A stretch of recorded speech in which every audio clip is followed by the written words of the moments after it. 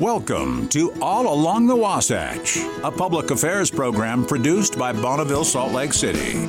If you would like to submit a request to be on the show, please email mparsons@ksl.com. Now, here's the host of All Along the Wasatch, Mike Parsons. My guests this morning are from the In-Between, and that's with two N's, the In-Between. We have the CEO and Executive Director, Jillian Olmstead, and Community Engagement Manager, Kelly Miramet. And the website for the In-Between is tibhospice.org. We had them on, a couple of years ago now, and I've been anxious to have them back on because it's such a unique nonprofit doing such amazing work in our community. And I think you're one of those nonprofits that flies under the radar a little bit sometimes. And so hopefully we can let some other people know about what you're doing. Jillian, maybe you could just start with kind of the elevator speech on what is the In-Between, what is it you do, and who do you serve? Sure. Thank you for having us. So the In-Between is a nonprofit that's been around for about 8 years. We are a 50-bed facility in Salt Lake, and we are providing medical respite and end-of-life care for individuals experiencing homelessness. So the two qualifiers are that you are unsheltered and that maybe you're needing hospice services or you need a place to stay to receive a life-saving surgery, chemotherapy, things like that. And so the name of your nonprofit sort of has double meaning. It's the In-Between, where for these people are sort of in between two different things, but it's also the INN, an inn where you would stay. And I think that's really clever, but also kind of really describes what you do. Right. Yeah, we're trying to be a home-like environment for individuals. And the idea came from a nurse up at Huntsman Cancer Institute, and they just needed a place to discharge individuals that were becoming too well to stay in the hospital, but were too ill to go back to the streets. So they wanted it in between the hospital and the streets, and that's where this name came from. But then you're also kind of on the in-between on the other end of that, too, with people who are probably going to need those hospital services but aren't yet sick enough to be in the hospital. Right. Yes. Yep, there's lots of different ways to qualify to get into the facility, and it's not just end-of-life care. We really do want to try and catch people before they get to the point that they're needing hospice services and be able to just give them that housing that allows them to either receive dialysis or get their diabetes under control or get that surgery and recuperate from the surgery as well. So before we dig deeper, I kind of like to find out how people end up in the roles that they have. So Jillian, if you could just talk about kind of what's your history and how did you end up in your current role? Sure. Yeah. So I had a really good experience with hospice with both of my parents. They were diagnosed with cancer just a few weeks apart from each other, and they ended up passing about 6 weeks apart. They both were good candidates for hospice care, and it was my introduction to it, and I was just in awe at how great it was that they were able to stay in their home. They put in a stair lift for them and just made a really safe environment for them and allowed them to pass away in their home without having hospital stays. And it didn't seem like something super unique. And then I heard about the In-Between trying to open and the neighborhood being upset about it. And just the community not being super accepting that everyone deserved hospice care at the end of life. So I was just really interested and motivated to get involved, and I started volunteering not too long after they opened. I just really didn't understand why we didn't feel everyone deserved that dignity, just because they didn't have, income, they didn't have insurance, but I still just didn't see how that meant they should suffer and die alone on the streets. So I worked as a volunteer for a while, and then was hired on, and I was doing events and got promoted into other positions, and I became the executive director a couple of years ago. And that's the way to get an executive director, don't you think, Kelly? Because she has been through every step of the way. I always say that she's gone from everything, our events to cleaning toilets to moving residents around in rooms to helping really shape and guide the agency. So I 100% agree. So Kelly, how about you? What's your background and how did you end up in your current role? Yeah, so nonprofit work has been something that's been a lot of my adult career, basically. I, too, had a father pass away when I was younger and on hospice care, and then was blessed enough to be around other family members during that time. And then when it got to the point where I didn't have anyone I was caregiving for, I sought out some volunteer work within a hospice agency. My passions and love really do fall around volunteer administration, nonprofit management, and work. And so when I was looking to leave another nonprofit after 6.5 years, I had been watching the In-Between develop and grow, and it just so happened to fit together and has truly become a passionate source and force for me in my life to be here for people either at the end or, as Jillian said, catching them before they get to the end. Now, Jillian, you mentioned you're not a homeless shelter and you're not actually a licensed hospice either. So how do you kind of fit in with places that are those things? Correct. So we have two different parts to our program. Half of our building is a state-licensed assisted living facility, and the other half is zoned as eleemosynary or congregate care. The determining factor between which side of the facility you're going on is just if you're needing medication management and assistance with activities of daily living. So that's like toileting, clothing, feeding, things like that. And since we're not zoned as a shelter, that really just means that we're not accepting walk-ups and that it needs to be a medical referral. So that's really the big difference between us and a shelter. And it also really allows us to make sure that we're prioritizing the people that really need our services the most. Shelters have really agreed to take people, if they show up and there's a bed open, they're required to take that individual, and they serve a really great purpose. Since we're providing medical care for these individuals, it's important to us that we're taking in the highest needs individuals and that we have an assessment process before taking them in. And do you usually have a waiting list? I mean, is your facility full most of the time? It is. If there are any beds open, they are already slated for someone, and we're just either waiting for their doctor to get their medical records over or their prescriptions to arrive. And occasionally we do lose individuals who are supposed to be coming in. They maybe lose their phone or they don't get their ride up here. So if a bed is open, it's already slated for someone. Right now, I guess as a good number for you is we have about 13 people on our waiting list ready to come in.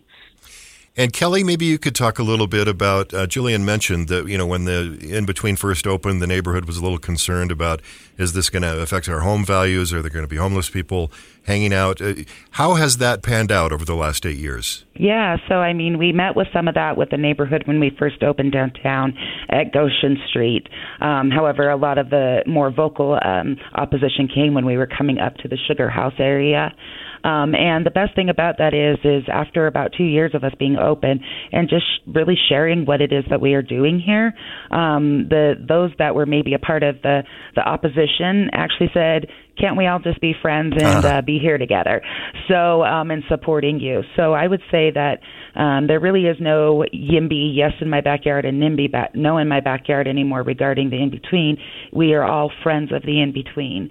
We have seen neighbors literally come and bring us a gallon of milk once a week, to bringing us homemade cookies over the holiday season. Property values have not gone down. If anything, they've actually increased. So for this local community right here, we've actually lessened the traffic flow because we don't even have as much staff as the place before us did. And we really are doing our mission here, which is allowing people the chance to recuperate and the chance to have a peaceful end of life. And Jillian, you kind of talked about this, but maybe a little more detail. Who do you serve and who can you not serve? Yeah, so as long as someone is experiencing homelessness in a medical crisis, they most likely qualify. However, since we are a state licensed facility, individuals can need a higher level of care that we can accept. And that would be individuals that have dementia, so they're needing memory care, and also people who are on IV antibiotics. Those are really the two main things. And then a group of individuals that we choose not to serve because we want to, again, serve those that are in urgent need is long-term care patients. So those are individuals who are on, let's just say, dialysis, and you can be on dialysis for many, many years and live a good, long, healthy life. We could have them stay with us for a period of time to recuperate, but we would then want to place them in a long-term care facility. So, Kelly, if somebody does kind of qualify along all of those lines that Jillian just talked about, what are the rules once somebody is accepted? It's not just come on in and you can do anything you want. There've got to be rules, right? Right. We are a community, and we live by that value of being a community-minded facility with respect and dignity for everyone. And so we do have house rules. We are a sober living environment, and that is because we also have potentially 49 other residents who are also trying to not relapse or trying to stay away and actually find a different path for them. Not everyone who comes to us does have a substance use disorder, but we do need to maintain that sobriety. So that's one of the biggest things. A few of the other kind of house rules that we have, we've got some different things about, storing a lot of food in your room, where we can smoke on property, to the point of who opens the front door, and how you sign out so that we know you're going to a doctor or you're picking up a prescription and that you really need the bed here. So we do ask residents to be back by 10 p.m. if they're going to be out for any reason during the day. But that way we know who's home, we know where everyone is. And again, it is a family, community-minded atmosphere here. We're all really looking out for each other. I see that not only amongst the staff and the volunteers, but it's resident to resident, trying to check on each other and make sure that they're doing okay, either physically, emotionally, or mentally. So yeah, we do have some house rules that people do follow as we go through this. And again, it's all about the safety and security and getting better, or again, having a peaceful end of life. Yeah. The last time I talked to you, in my mind, I envisioned this place as a very quiet kind of, hospital/rest home, but it sounds like it's really not like that at all. That it really is a community and a family. Yeah, and it depends on what time of day it is. So if it's Friday and there's bingo, it is going to be pretty loud, and there might be some hooting and hollering and cheering coming from the dining room. If it's the weekend, there might be karaoke going on, and it can get pretty lively. Again, most of these individuals are sick and needing to recuperate, so it is generally quiet. You would never guess that there's 50 individuals here because you probably rarely see more than, a handful of people out unless there's some sort of an activity. But it is generally a peaceful and quiet place, and I think the mood can really change. As Kelly mentioned, if someone is, going through that peaceful passing, it does seem to kind of change the energy in here, and everyone knows what to expect. And I think it can kind of change the mood in here a little bit. But it is a really strong community, and I think everyone really bands together when someone's going through something, or if someone's leaving the facility, whether it's, discharging to housing or if they are discharging back to the resource center. It's awesome to watch people gather around and support each other. So, yeah, it depends on the time of day. Yeah. And Kelly, what sort of events do you have for the people that are living there? And then what sort of events do you have as far as fundraising goes? Yeah. So just like any probably typical assisted living or nursing home, there's a full activities calendar. And any given month, we could be doing things from going down to the Visual Arts Institute and actually participating in a pottery class. Our residents love to go bowling, too. And it's great when we see people who have a newly amputated leg say, I still want to go bowling and I want to check this out. So we do off-site property stuff. We go up to the Fine Arts Museum as well. We've been to Eccles Theater for some different plays. We just saw Mamma Mia over the holidays as well. But on-site activities, they do stem from support groups such as Celebrating Recovery, some grief support groups, as well as our arts and crafts. So many talented individuals are living with us, whether they draw, they're a crafter, a DIYer, or they make jewelry. We actually have a full jewelry program, which is called Beating Hearts Jewelry, which did start back in 2015-ish when we first opened by volunteers just making some jewelry with residents. And it's gone into such a big program. They have their own room on site. The jewelry room is open a couple days a week, and residents actually want to make stuff that we can take to different events and fundraisers or outreach to take a donation on so that they can support back to the program. They also make really beautiful stuff for them and have opportunities to even make something that they could leave for a child or a next of kin. So those are a couple of those fun things there. And then what ties into that are the fundraising events. We do have two that we do as full fundraisers twice a year. The first one is in the kind of early summer, late June or early June, late May. And that's our Tune In concert, where we bring together local artists, local food. We have a great venue that we found in Sandy. It's an outdoor space. So we've been going there and not only showcasing some local talent that really does support us, but really letting people know what we do and tuning them into the concept of the in-between. The other fundraiser happens every October. It's the second Friday of October, and that's our annual casino night. And that is where we pick a different culture, place, location around the world or the country that has a different and unique way of celebrating not only life, but death. And we bring in those rituals and some of those different things, such as when we went to Polynesia, we brought in a family of dancers to show the funeral dances that they do throughout all the islands. This last year, we just had a candle lighting altar as we were in Old San Juan and had 122 candles lit on a staircase, remembering all 122 lives that have passed away with us. And then our third event is our annual birthday and anniversary, which we don't actually raise money at. That's a chance for us to say thank you to the community and come and have a party on our property, meet our residents, and we even bring in a really big water slide. And then we just have some other groups that do fundraisers for us throughout the year. We've been blessed to be selected for the Matrons of Mayhem Drag Queen Bingo the last couple of years. We've done some other Pints for a Purpose and some other fun things that others are doing to raise awareness and money for us. That is so great. That's so much more than I expected. We're speaking with CEO and Executive Director Jillian Olmstead and Community Engagement Manager Kelly Miramet, and the website is tibhospice.org. It's the in between. Yeah. Jillian, maybe you could talk about outcomes because, my first impression of the in-between when I first looked at your website a couple of years ago was, this is a place for people to go to get their end-of-life care. But that's actually not the case for most of the people you serve. Right. Yeah, I think we initially thought that we were going to fill our beds with hospice patients, and it has really turned out that the number of people on hospice in our facility is really staying about the same from year to year, and our medical respite numbers continue to go up. So last year we served 136 individuals, and that was a 35% increase from the year before. And we're averaging about 15 peaceful passings in our building every year. I think it's a good thing that the number of individuals that die in our facility is not continuing to go up. We really hope that our medical respite side of our program is making a big difference in keeping individuals from getting into that end-of-life stage. And that's the one thing that we want to absolutely prevent is someone dying by themselves on the street. That is just so sad. Yeah. Yes. Yeah. Yeah, that's the number one piece of our mission. If there is someone that is needing hospice care and they are unsheltered, they are going to go to the top of our list, and we're going to do everything in our power to get them in as soon as possible.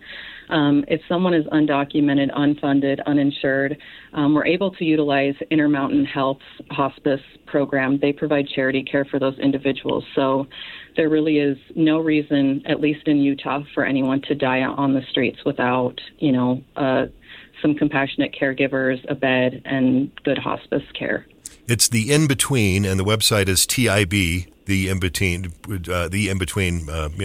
letter of each word, hospice.org. So TIBhospice.org. I made that more complicated than it needed to be.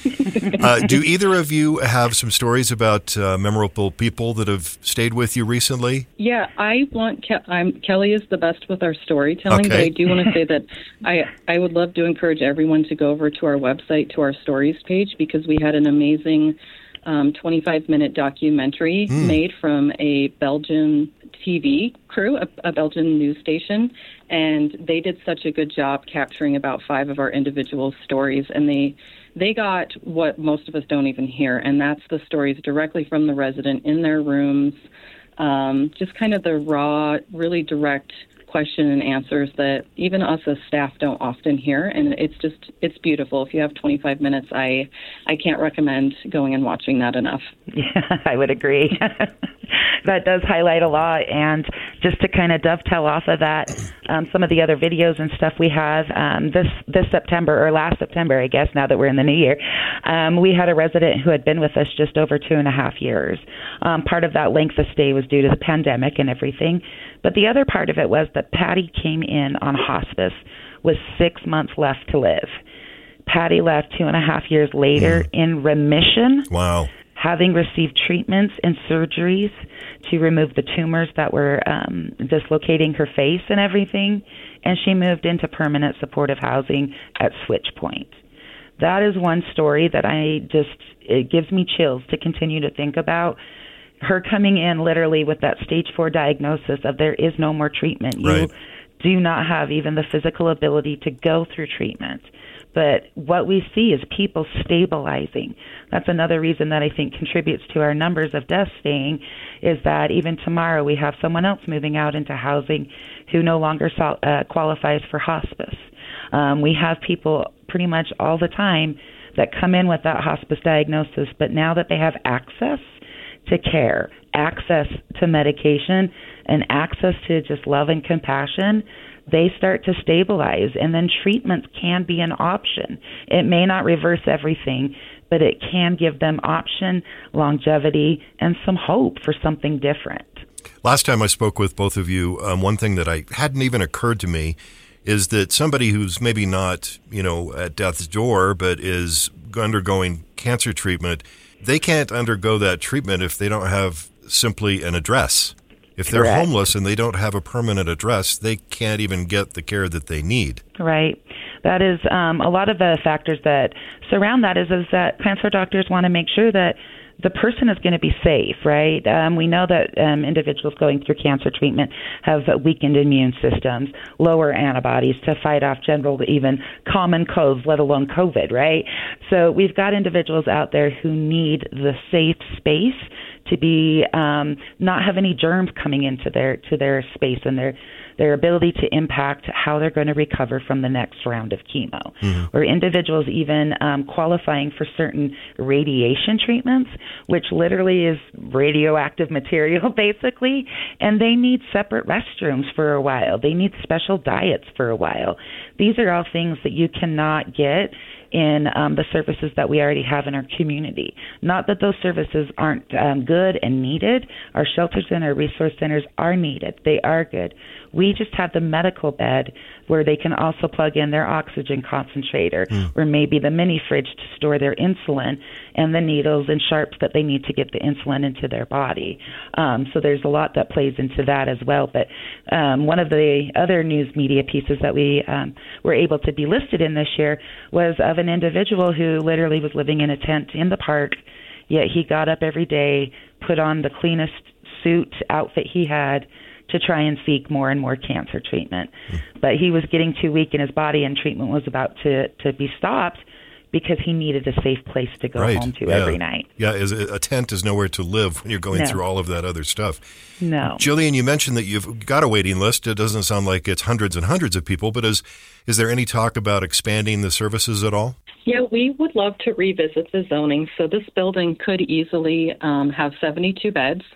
When we purchased the facility, the new zoning prohibited us from going above 50. So we would like to revisit that. It's always great when we can use these older buildings to their maximum capacity. And we really feel that 72 beds would serve the need in the community. We did previously have a much longer wait list, but that was partially because we didn't have the staffing to get through all those referral calls and comb through all of the medical documentation. And we now have a dedicated full-time individual who their main job is just to answer referral calls, go through the faxes of the medical records, and be able to get through the list much faster. So that's why we can really say there's not a huge waiting list, because we are able to say yes or no to individuals quickly. And the people who are yeses, we can get them onto this much shorter list.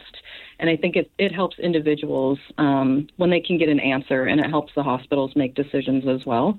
But yeah, we don't want to say no to individuals if they qualify just because we don't have the space when the building has the space. But this, invisible zoning rule is preventing us from using it. Yeah, most places, most nonprofits that want to expand and offer more services have to talk about building more space. You already have the space. It would just be a matter of changing that zoning law. That seems like a no-brainer to me. Yes. Yep, I agree. It's something that we're pursuing. That, following the zoning change means fundraising more money. So our budget is about $2 million a year, and that would be increasing our beds by about 50%.